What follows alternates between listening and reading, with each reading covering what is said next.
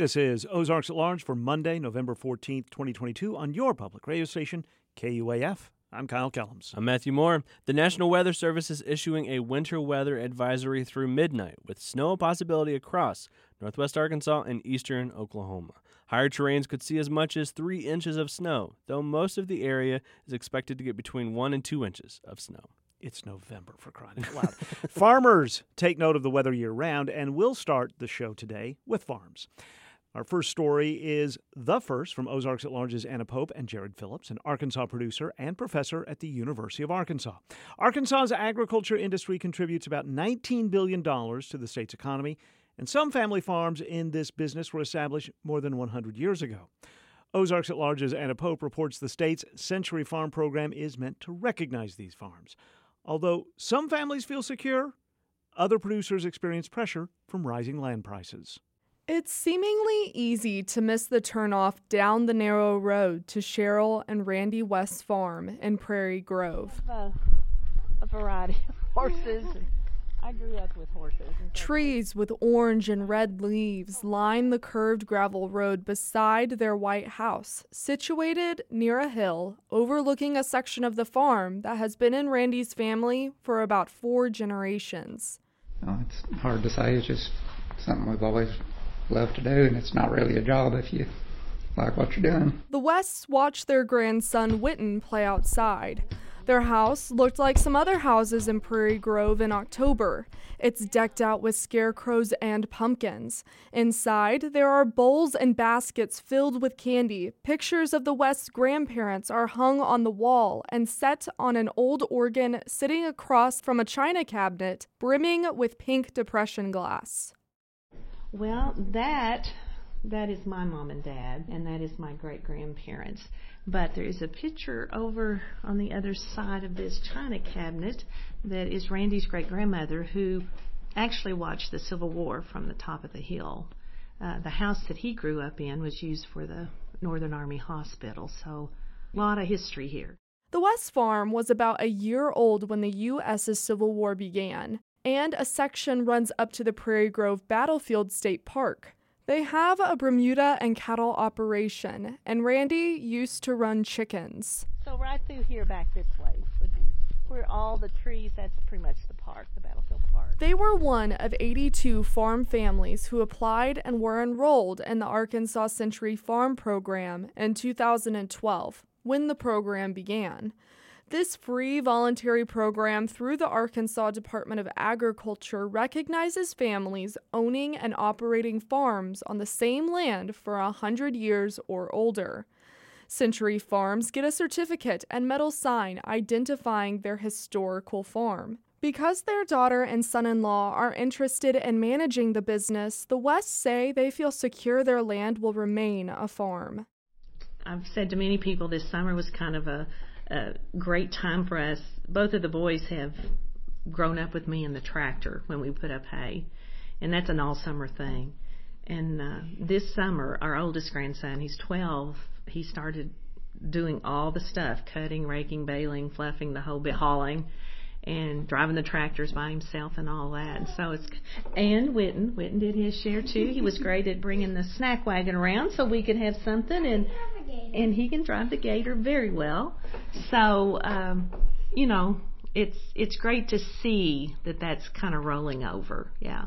Land prices are rising. Arkansas's land value rose 4.7%, averaging about $3,500 an acre, according to the United States Department of Agriculture's Land Values 2022 survey. Depending on where landowners are in northwest Arkansas, land can cost as much as $30,000 an acre. In some places, a couple of lots are advertised not by the acre, but by the square foot.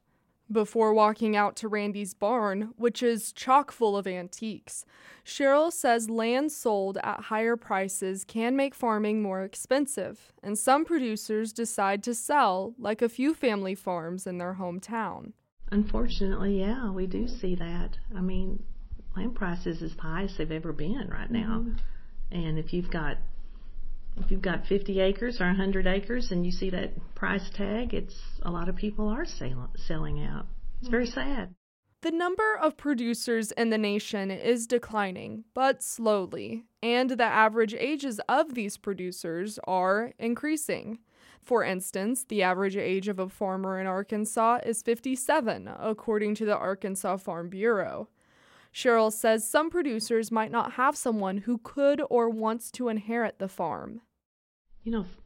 For us, if we didn't have kids or grandkids that were interested in this place, I'm not sure what would happen here. We've just lucked out in that we do have family that wants to carry it on. There are 563 recognized century farms in the state.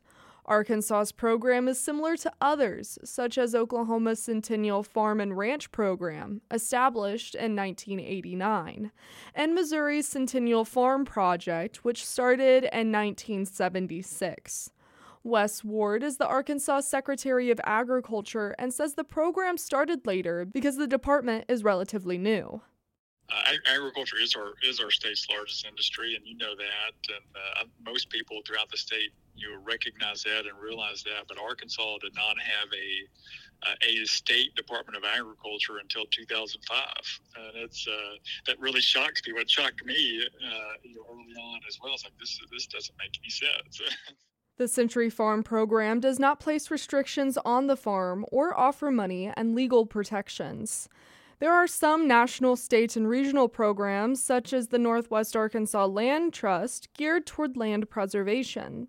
But since the 1950s, acres farmed in the Arkansas Ozarks dropped 37%, and Washington County experienced a nearly 30% decrease of land and farms, according to USDA's agriculture census reports, from 1950 to 2017. I try to bring our programs and services to audiences that are unaware of it or either have not utilized them before. This is Yvette Browning, and she is the Agriculture Department's Administrative and Outreach Coordinator. She says one program the department offers is the Keeping It in the Family program, which is partly meant to prevent the loss of land from Black land owners. Browning says having more legal services would be helpful in allowing people to apply for resources and work as a family.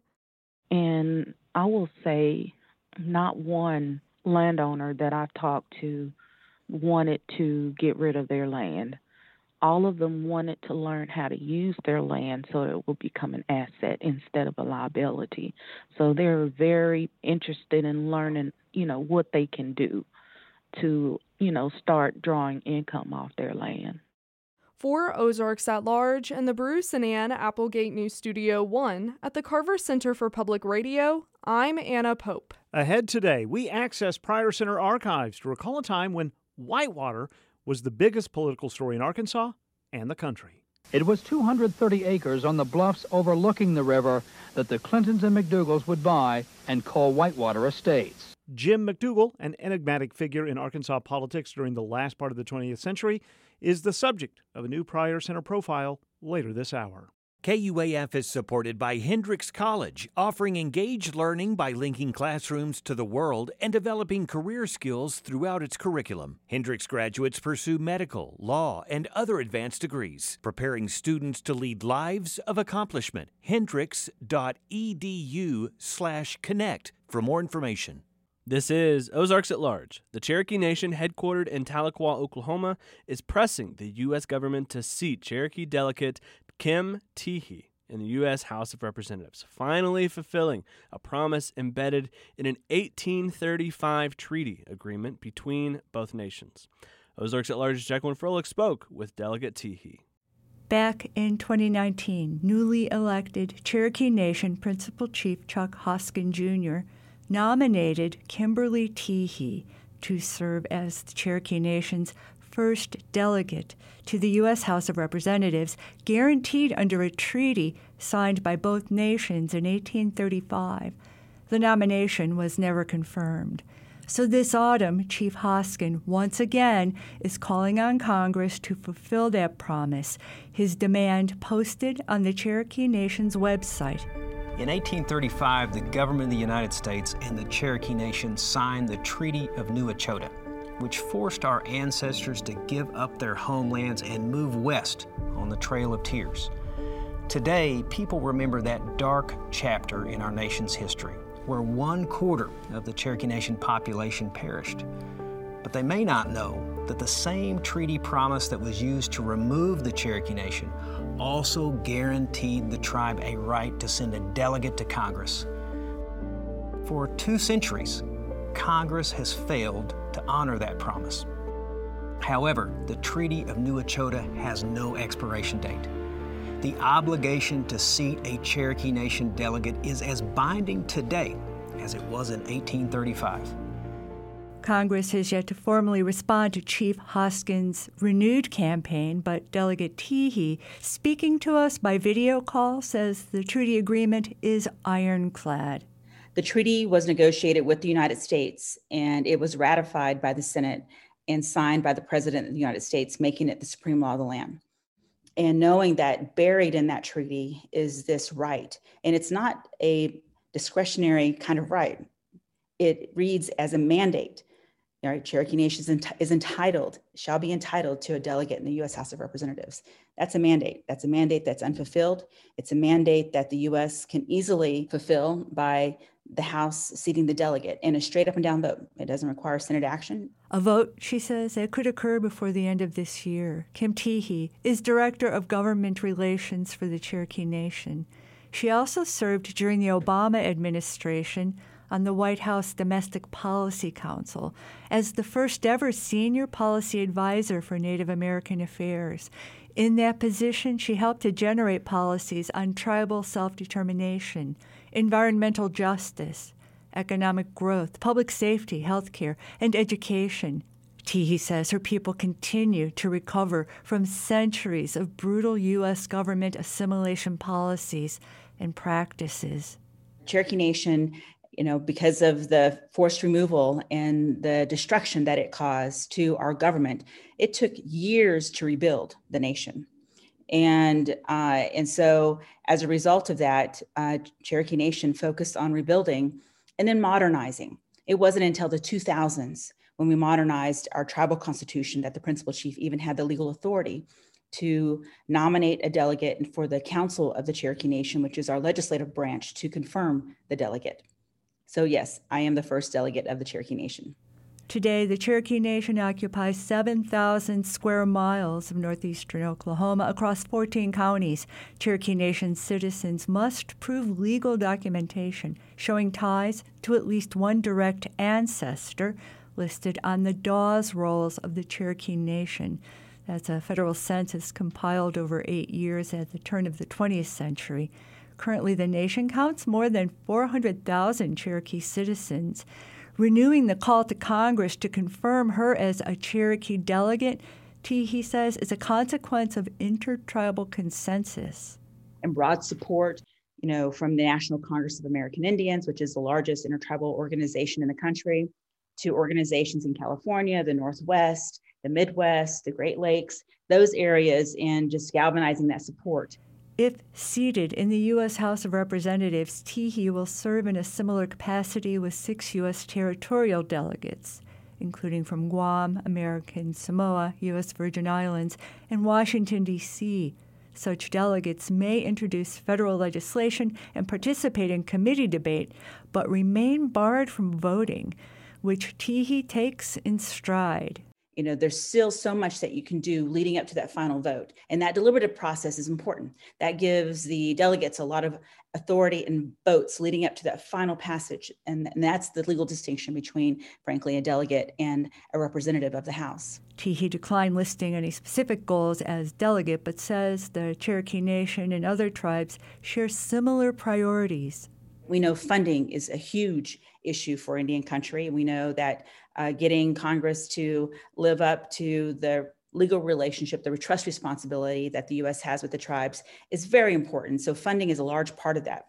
We know that there are huge gaps in Indian country when it comes to accessing, infrastructure dollars, having infrastructure, connectivity, access to healthcare, right? Also public safety, housing, education, all those things.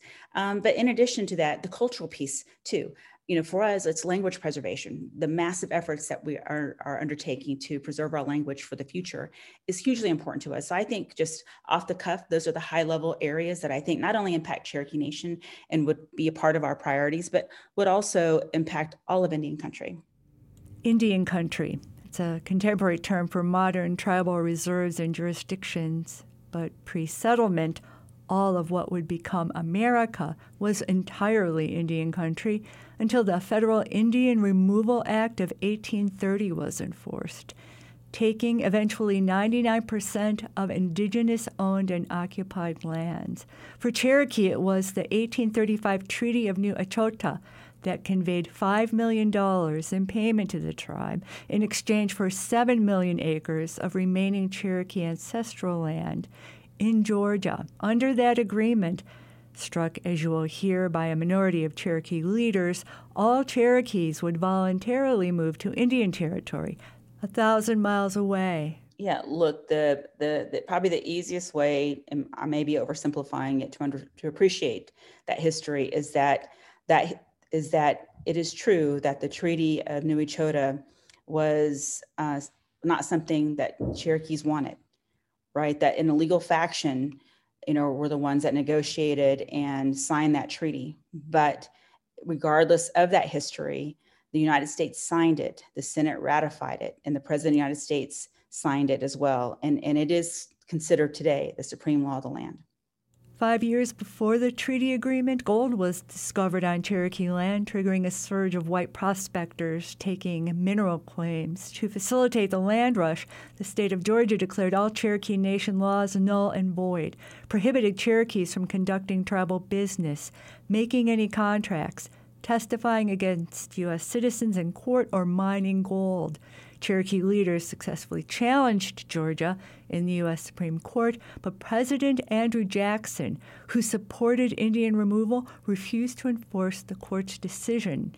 And because most Cherokees, of course, refused to abandon their homes, gardens, field crops, livestock, forests, and waters, Jackson ordered armed U.S. forces to round them up and march 16,000 elders, men, women, and children, lacking adequate food, clothing, and shelter, on various wilderness routes to Indian Territory, referred to today as the Trail of Tears. More than 4,000 Cherokees lost their lives along the way. Delegate Teehee is a descendant of that ethnic cleansing.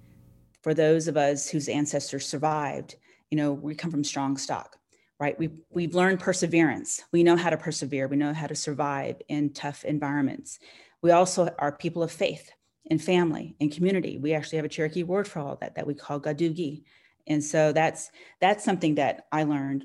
But it's also important to learn, too, that, from removal, it wasn't just about the removal. Yes, we lost a quarter of our population, but Congress continued to pummel Indian tribes, Cherokee Nation, with laws that it enacted that took away our communal land holdings and doled them out in individual land allotments. The stripping away our authority to pass laws and be governed by those laws, stripping away our authority to elect our own principal chiefs. It wasn't until 1970 that Congress once again passed a law that allowed us to once again elect our own chief. The Cherokee were among 60 tribes forcibly relocated into Indian Territory, present-day Oklahoma, in the 19th century, yet most Americans remain vastly ignorant about federally sanctioned Indian removal, today increasingly defined as cultural genocide. No, nothing can ever repair the damage and injustice that was done to our people. That's the foundational matter. But I do think that for the United States to keep its word, that would send an amazing message out to Indian tribes that the United States honors its word by honoring its treaties, would provide some small measure of justice to those who lost their lives on that forced march. And officially confirming Cherokee Nation Delegate Kim Teehee to Congress could certainly be perceived as another small measure of justice. During her time in the White House, Teehee advised then-President Barack Obama to support the United Nations Declaration on the Rights of Indigenous Peoples. She also spurred legislation to hold perpetrators accountable for acts of domestic violence against Native American women, known as the Violence Against Women Act. If seated before the end of 2022, Teehee will join 6 Indigenous Americans currently serving in the U.S. House of Representatives. For Ozarks at Large, I'm Jacqueline Froelich. Bentonville will begin picking up leaves Monday, November 28th. Collections will be done by call-in or email notification. The pickups continue through December 9th. You can find out more at bentonvillear.com. This should go without mentioning, but it is included in the city's official notice, so I'll repeat it. Leaves must be bagged for collection. That feels important to do. Yes. Cash, Creative Arkansas Community Hub and Exchange, is placing a new name on its Springdale location. The Medium, a place to create. A press release this week included the new name and the inspiration behind it, a dedication to representing the region's diverse range of creative and artistic mediums. A launch party will take place at the Medium Friday, December 2nd from 6 to 9. The Medium is the former Art Center of the Ozarks at 214 South Main Street in downtown Springdale. Parking is going to be limited at the Bella Vista Public Library this week. Officials say a roofing project begins this week and will last about 6 days, meaning all parking around the portico and on the sides of the building could be blocked off. The book drop, by the way, won't be available between 7 a.m. and dark during those project days. Arkansas Public Theater in Rogers will screen a pair of Christmas classic movies this month at the theater in downtown Rogers. The Nightmare Before Christmas will be shown Saturday night at 7, and It's a Wonderful Life will be shown Saturday the 26th at 7. Doors open each night at 6, and more information, including ticket prices, can be found at arkansaspublictheater.org/tickets. There's nothing honorable about my old friend. My old friend has consistently abandoned everybody who has ever helped him for any protracted length of time. An interesting character is the subject of this week's Pryor Center profile. Before we tell you more about that interesting character, let me welcome an interesting character of our own, Randy Dixon with the Pryor Center. I'm glad to be here, Kyle. Welcome back to the Carver Center for Public Radio. Well, thank you. It's great to be here. Who is this interesting character? Well, those were some mighty harsh words from a man named Jim McDougal, and he was talking about his former friend and former president, Bill Clinton. This is one of those names that I think really divides longtime residents of Arkansas and newer residents. Because if you've been here for 40 years and paid attention to politics and news, you would know who he was. But otherwise, no. No, absolutely not, because he never held office. Right. But Though he tried. Although he did try, and we'll hear about that. He was involved with politics heavily throughout his life, but he gained national attention and prominence in the 1990s, and it was because of an incident and an investigation that we in the news and everyone who followed news knew as Whitewater. It blanketed news coverage for a significant amount of time. Yeah, local news, national news, international news, and the two names that always came up when you talked about Whitewater was it was the Clintons and the McDougals, Jim and Susan McDougal. But this week we're going to talk about Jim McDougal and all of his dealings and all of the what would you call it? Machinations and involvement. Yes. Yeah. He had quite a life. Mm-hmm. Interesting, and I guess you could call odd. He was involved in politics early on. In college here at the U of A, he led the student government campaign in 1960 for John Kennedy. And later he worked first for Senator McClellan and then legendary Arkansas Senator J. William Fulbright.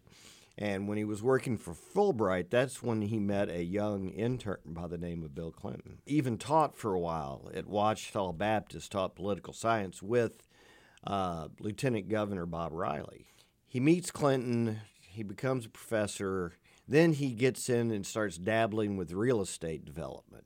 So he's doing all that, and that's when Clinton decides to run for Attorney General. He becomes involved with his campaign and then campaigned for governor in 78 and is on his staff. So he goes from Fulbright staff to real estate to Clinton. But let's talk about him when he worked for Fulbright. Early on, he worked with, as we know, Hoyt Purvis. Right. Longtime journalism professor here. And I talked to him the other day. To Hoyt. And this is how he remembers McDougal. He kind of would spout history and literature at the drop of a hat. He always had something to say, and I think that was part of what made him characteristic, is that the fact that he had he always had something to say, and he was well aware of history and literature. Let's talk a little more about people who worked with him. Steve Smith, who's here at the university, was a communications professor. Yep. He knew McDougal for years, even back into the early 70s when he met him, but he was with him on the Clinton staff, and this is what Steve had to say. When Clinton was running for Attorney General in, 76, I guess, then I met him and met Susan and got to know him fairly well. And then we worked together in the governor's office in 79.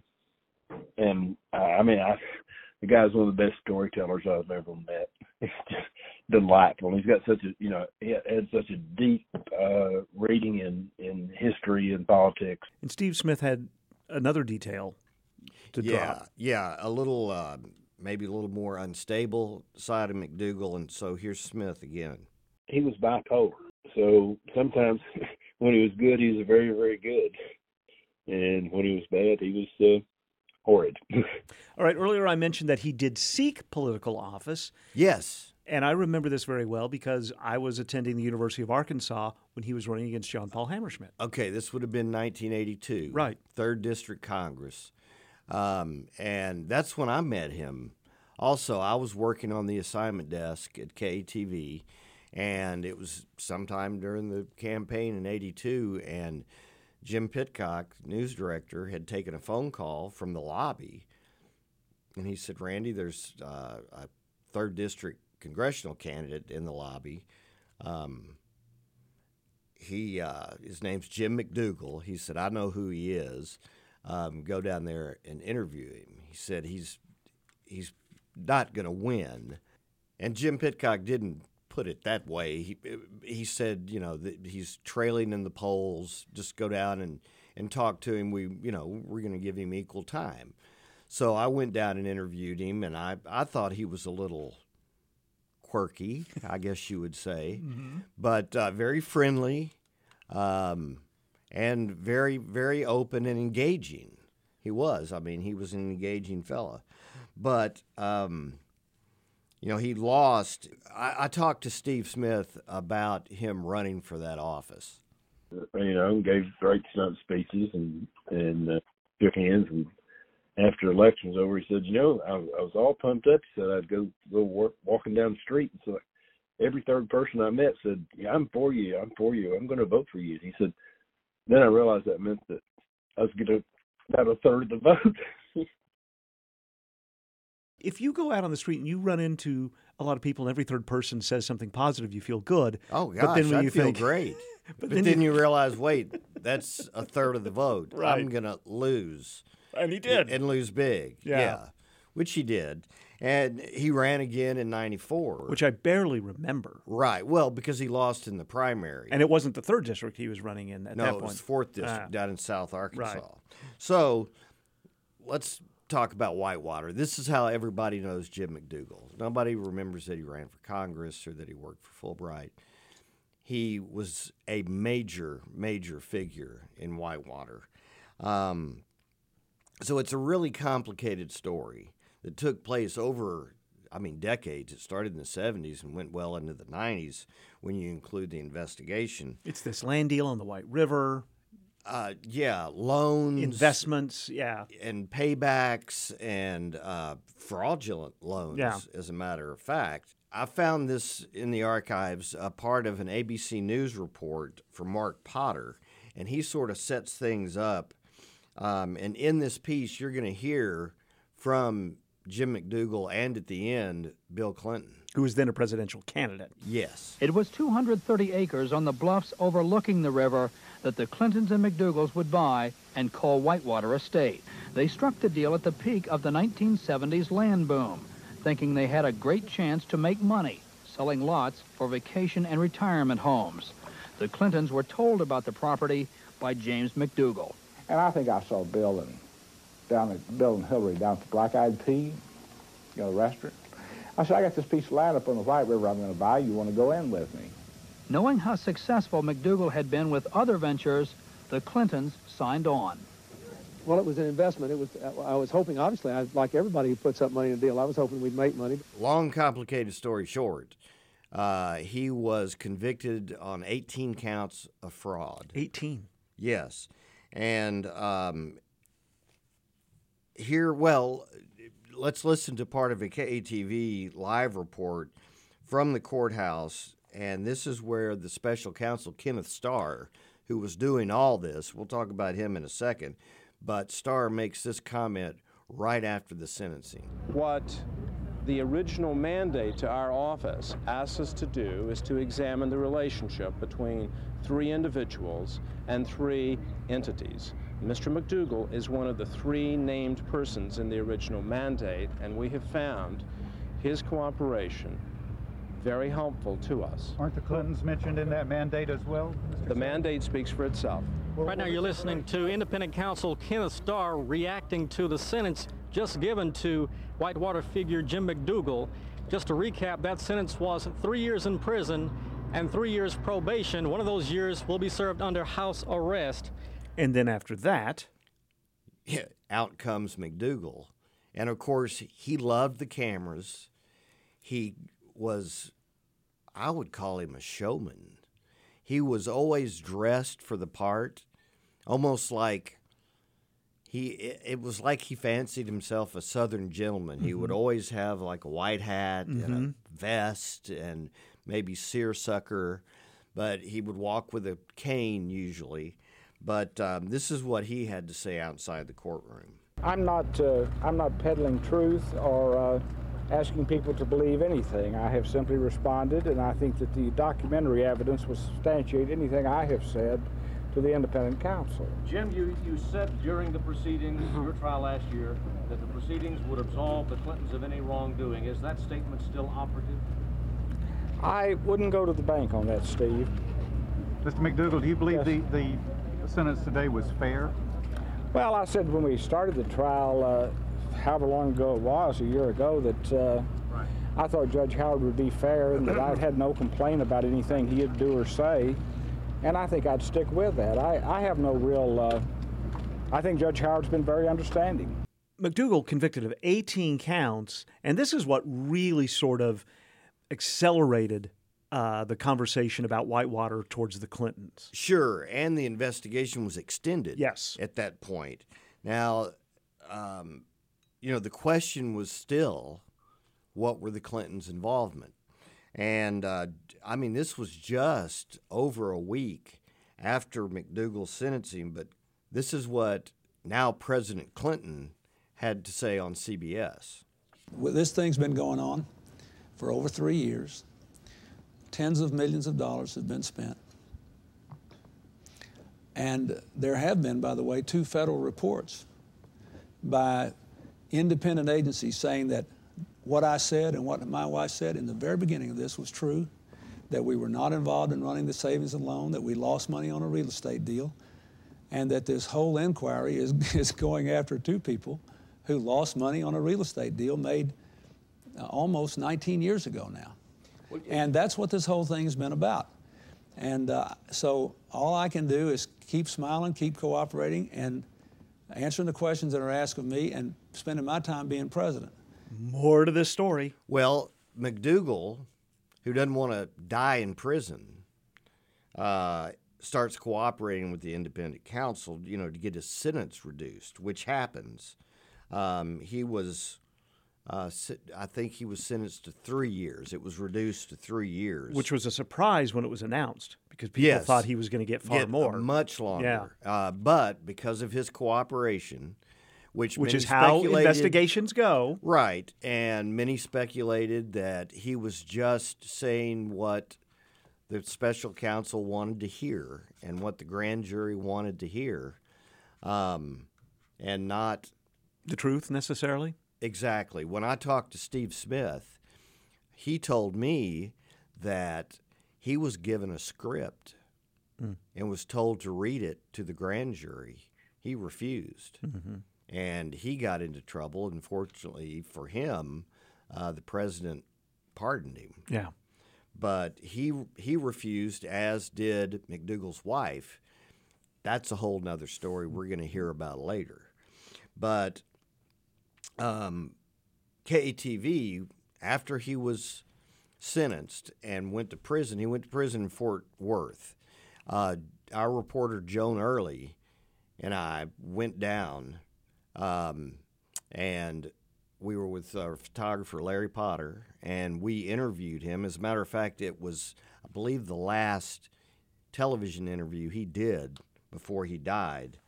But here's what Jim McDougal had to say about being in prison. I think the hardest thing has just been every facet of your life, of course, is regulated. And, when you get up, when you go to bed, that sort of thing. It's unpleasant to not be able to see the people that you care for and enjoy and so on. But as I said, it's not a total intellectual desert because there are very many interesting people here. He also talked about his former friends, the Clintons. Yes, and he was not shy about his bitterness towards them, especially, as he put it, his old friend Bill. There is nothing honorable about my old friend. My old friend has consistently abandoned everybody who has ever helped him for any protracted length of time. The worst thing he did to me was when he testified in my trial. If you'll recall, we took the tape deposition before the trial, and he repeatedly lied in that deposition, which forced me into the position of having to lie to support him at my trial. I love that you also called Joan Early to talk to her about what she remembered about this. Yes, we've stayed in touch over the years, and she's gotten out of TV but still lives in Arkansas. And I talked to her and wanted to know her, memory of this time she spent with McDougal that ended up being the last months of his life. He was someone who I think was trying to make the best of the situation. I think at that point in time, he had decided to cooperate with Ken Starr. And so he was telling that part of the story that he hadn't told before. And he seemed at peace with it. Everyone has said he was a great storyteller, and he could go on, which to me shows he loved the attention. And boy, that showed when he was on camera. He always had this sly, look on his face, like he wasn't quite telling you everything. And I think he did fancy himself, a Southern gentleman. And so I asked Joan what she took from, I knew what I took from him. I wanted to know what she took. And even in his prison garb, he was still a showman. I mean, he had personality plus. There was not a moment where he wasn't trying to be charming, funny, intelligent, trying to outwit people always. And so I think that was the part where you thought, is this the real Jim McDougal now? I don't know if we ever saw the real Jim McDougal. She went the exact opposite direction Jim McDougal did. He was always before the cameras.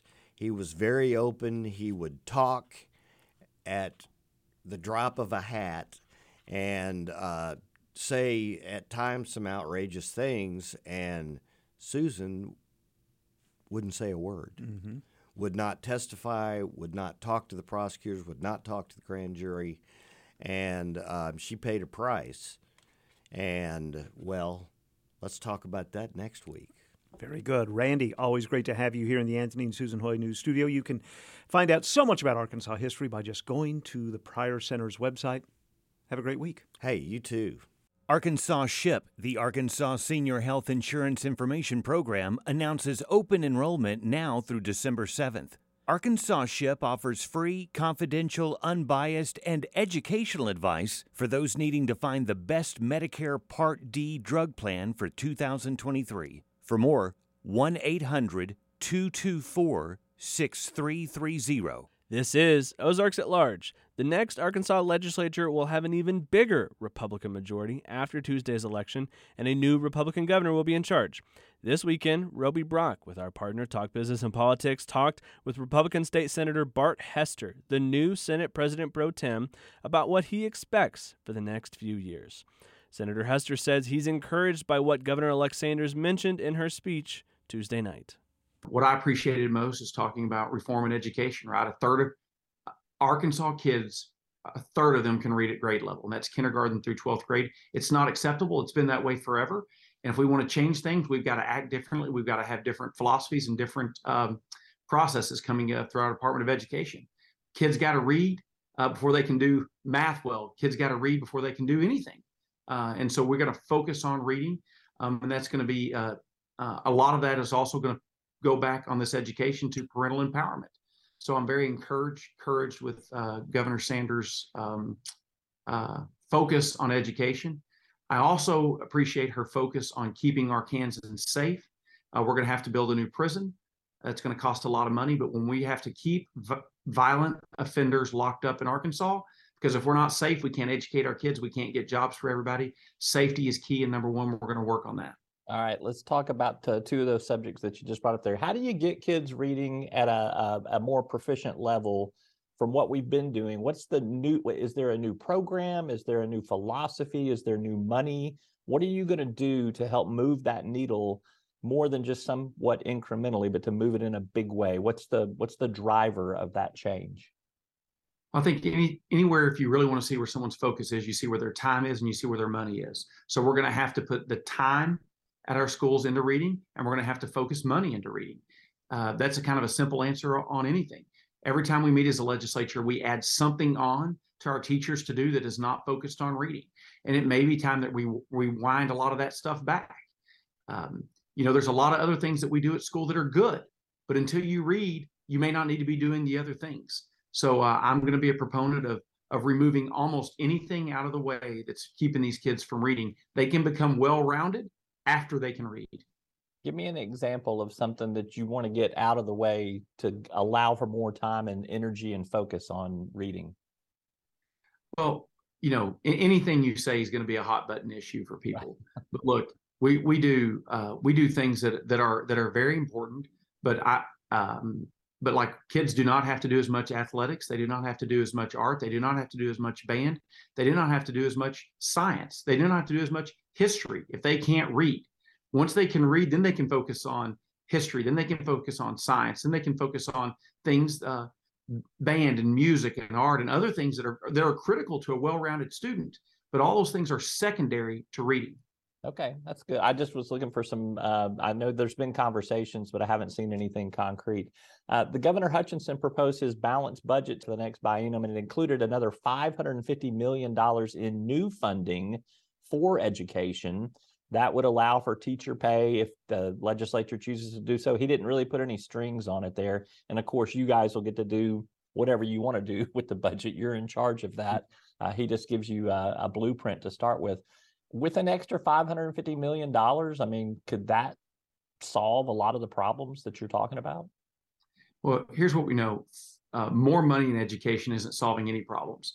We're already spending over 40% of the state's budget on education, and we're failing. We're failing students, we're failing teachers, we're failing everywhere. So the money is not being spent appropriately. So this is not a funding problem, this is a spending problem. So we're going to have to really dive in on how is the money that we're already sending being spent. And with over 40% of the tax dollars in Arkansas going to education, you can't argue we're not spending enough. We are spending plenty. We're not spending it right. All right. You mentioned public safety, another area that I wanted to visit with you about there. The governor's budget had no proposal for building an extra prison. Is that going to come out of surplus funds that are already out there that you guys have, just kind of in a savings account? Or where do you anticipate this new 1,000-bed prison is going to come from? And is one new prison going to be enough for what you think the problem is? Well, some people say 1,000 beds. I say we need 3,000 beds, right? And we'll continue to talk about that as the legislature. But the good news is when you have a significant amount of savings, and we've got a couple of $1 billion that are available to us, you really have options. Now, I'm not interested in spending all of that money, but when you have savings and you have significant needs, and prison beds is a significant need in Arkansas, we've got violent offenders that we're having to turn back out into the public that are harming people. It's making them unsafe at their homes, making them unsafe in their streets. And so we've got to get more prison beds to keep violent offenders locked up. State Senator Bart Hester is a Republican from Cave Springs. He'll be the Senate President Pro Tem in the next session that begins in January. He and Roby Brock also discussed what may change for the Our Home program and Medicaid spending in Arkansas. You can find the entire conversation at talkbusiness.net. From Little Rock, I'm Stephen Cook with Arkan Songs.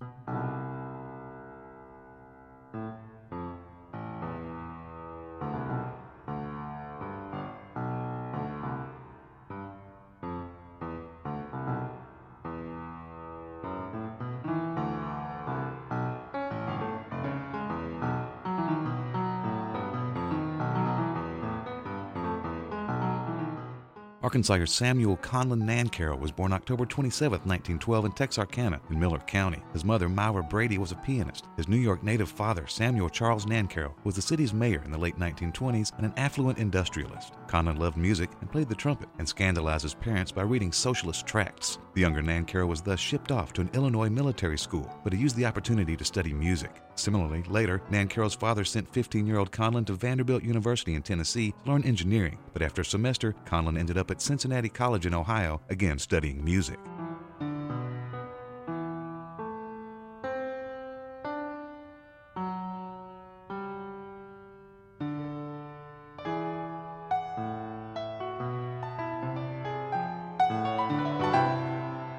Conlon Nancarrow admired Bach and also jazz and blues artists like Earl Hines and Bessie Smith. He continued studying music and composition through the 1930s, including conducting a WPA orchestra during the Great Depression. Nancarrow returned to Arkansas after being wounded in Spain fighting against Franco's fascists. He was later denied a passport in the U.S. for his participation in the Spanish Civil War and subsequently moved to Mexico City in 1940. Nancarrow became a Mexican citizen in 1956. While in Mexico, Conlon Nancarrow began working on the music that would make his name as a composer with a singular vision.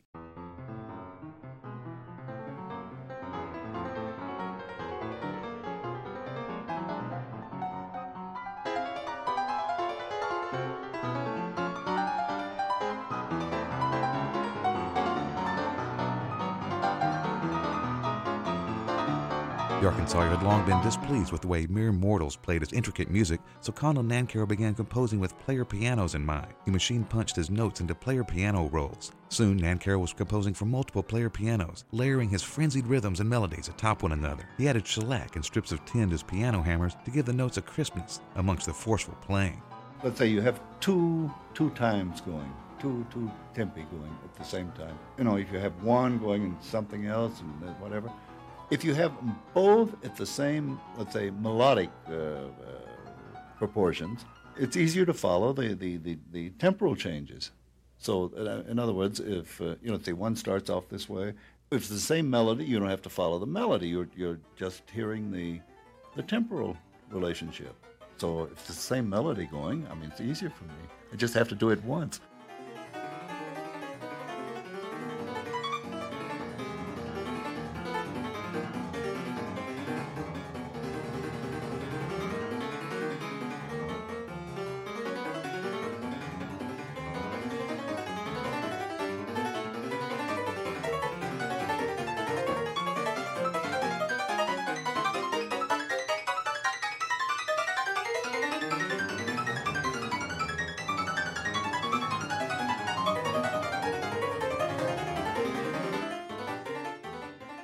Word began to spread about this composer with the unusual sound and methods. In 1969, Conlon Nancarrow's debut album, Studies for Player Piano, was released on Columbia Records. A better recorded 4-volume series for the smaller 1750 Arch Records helped solidify his reputation. In 1977, Nancarrow's scores were published for the first time. He toured Europe and the U.S. in the 1980s, where his complex compositions caused sensations well beyond the classical world.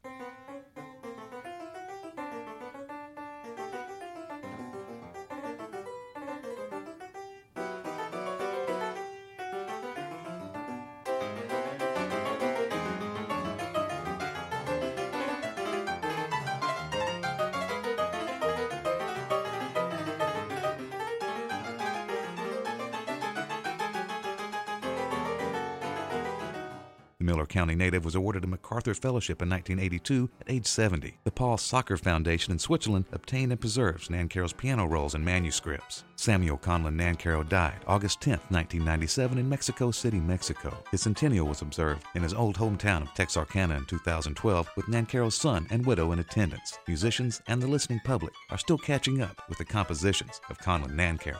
Here's Arkansawyer Conlon Nancarrow of Texarkana with Prelude for Piano.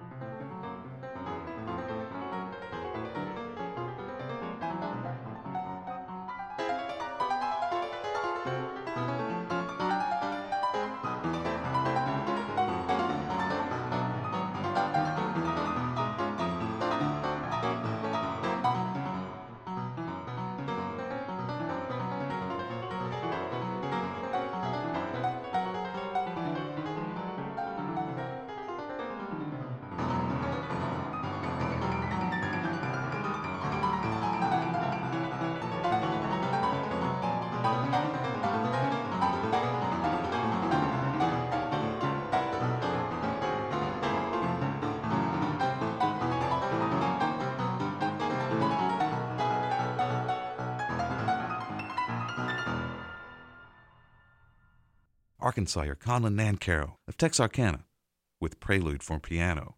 It's another song of Arkansas. From Little Rock, I'm Stephen Cook with Arkansongs.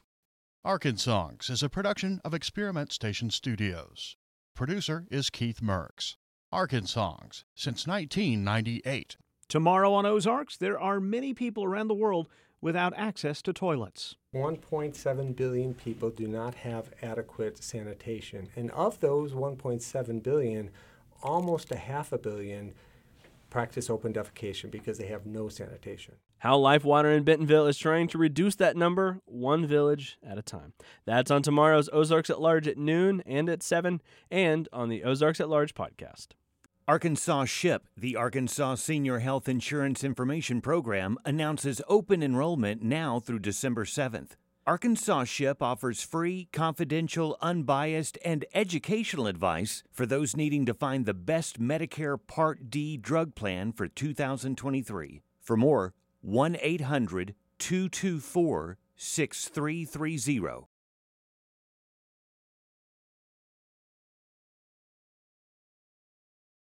Walton Arts Center's 10x10 Arts Series presents Delfeo Marsalis and the Uptown Jazz Orchestra, Sunday, November 20th at 7 p.m. A member of the Marsalis family of musicians, Delfeo is an acclaimed trombonist who leads the brass-heavy Uptown Jazz Orchestra in a concert paying tribute to the sounds of New Orleans. WaltonArtsCenter.org or 443-5600 for tickets. This is 91.3 KUAF, Fayetteville, Fort Smith, Bentonville, and Jasper. KUAF is a listener-supported service of the School of Journalism and Strategic Media at the University of Arkansas. Contributors today included Anna Pope, Jacqueline Froelich, Randy Dixon, and Stephen Cook. Matthew produced today's show inside the Bruce and Ann Applegate News Studio 2. I'm Kyle Kellums. I'm Matthew Moore. We'll talk to you again very soon.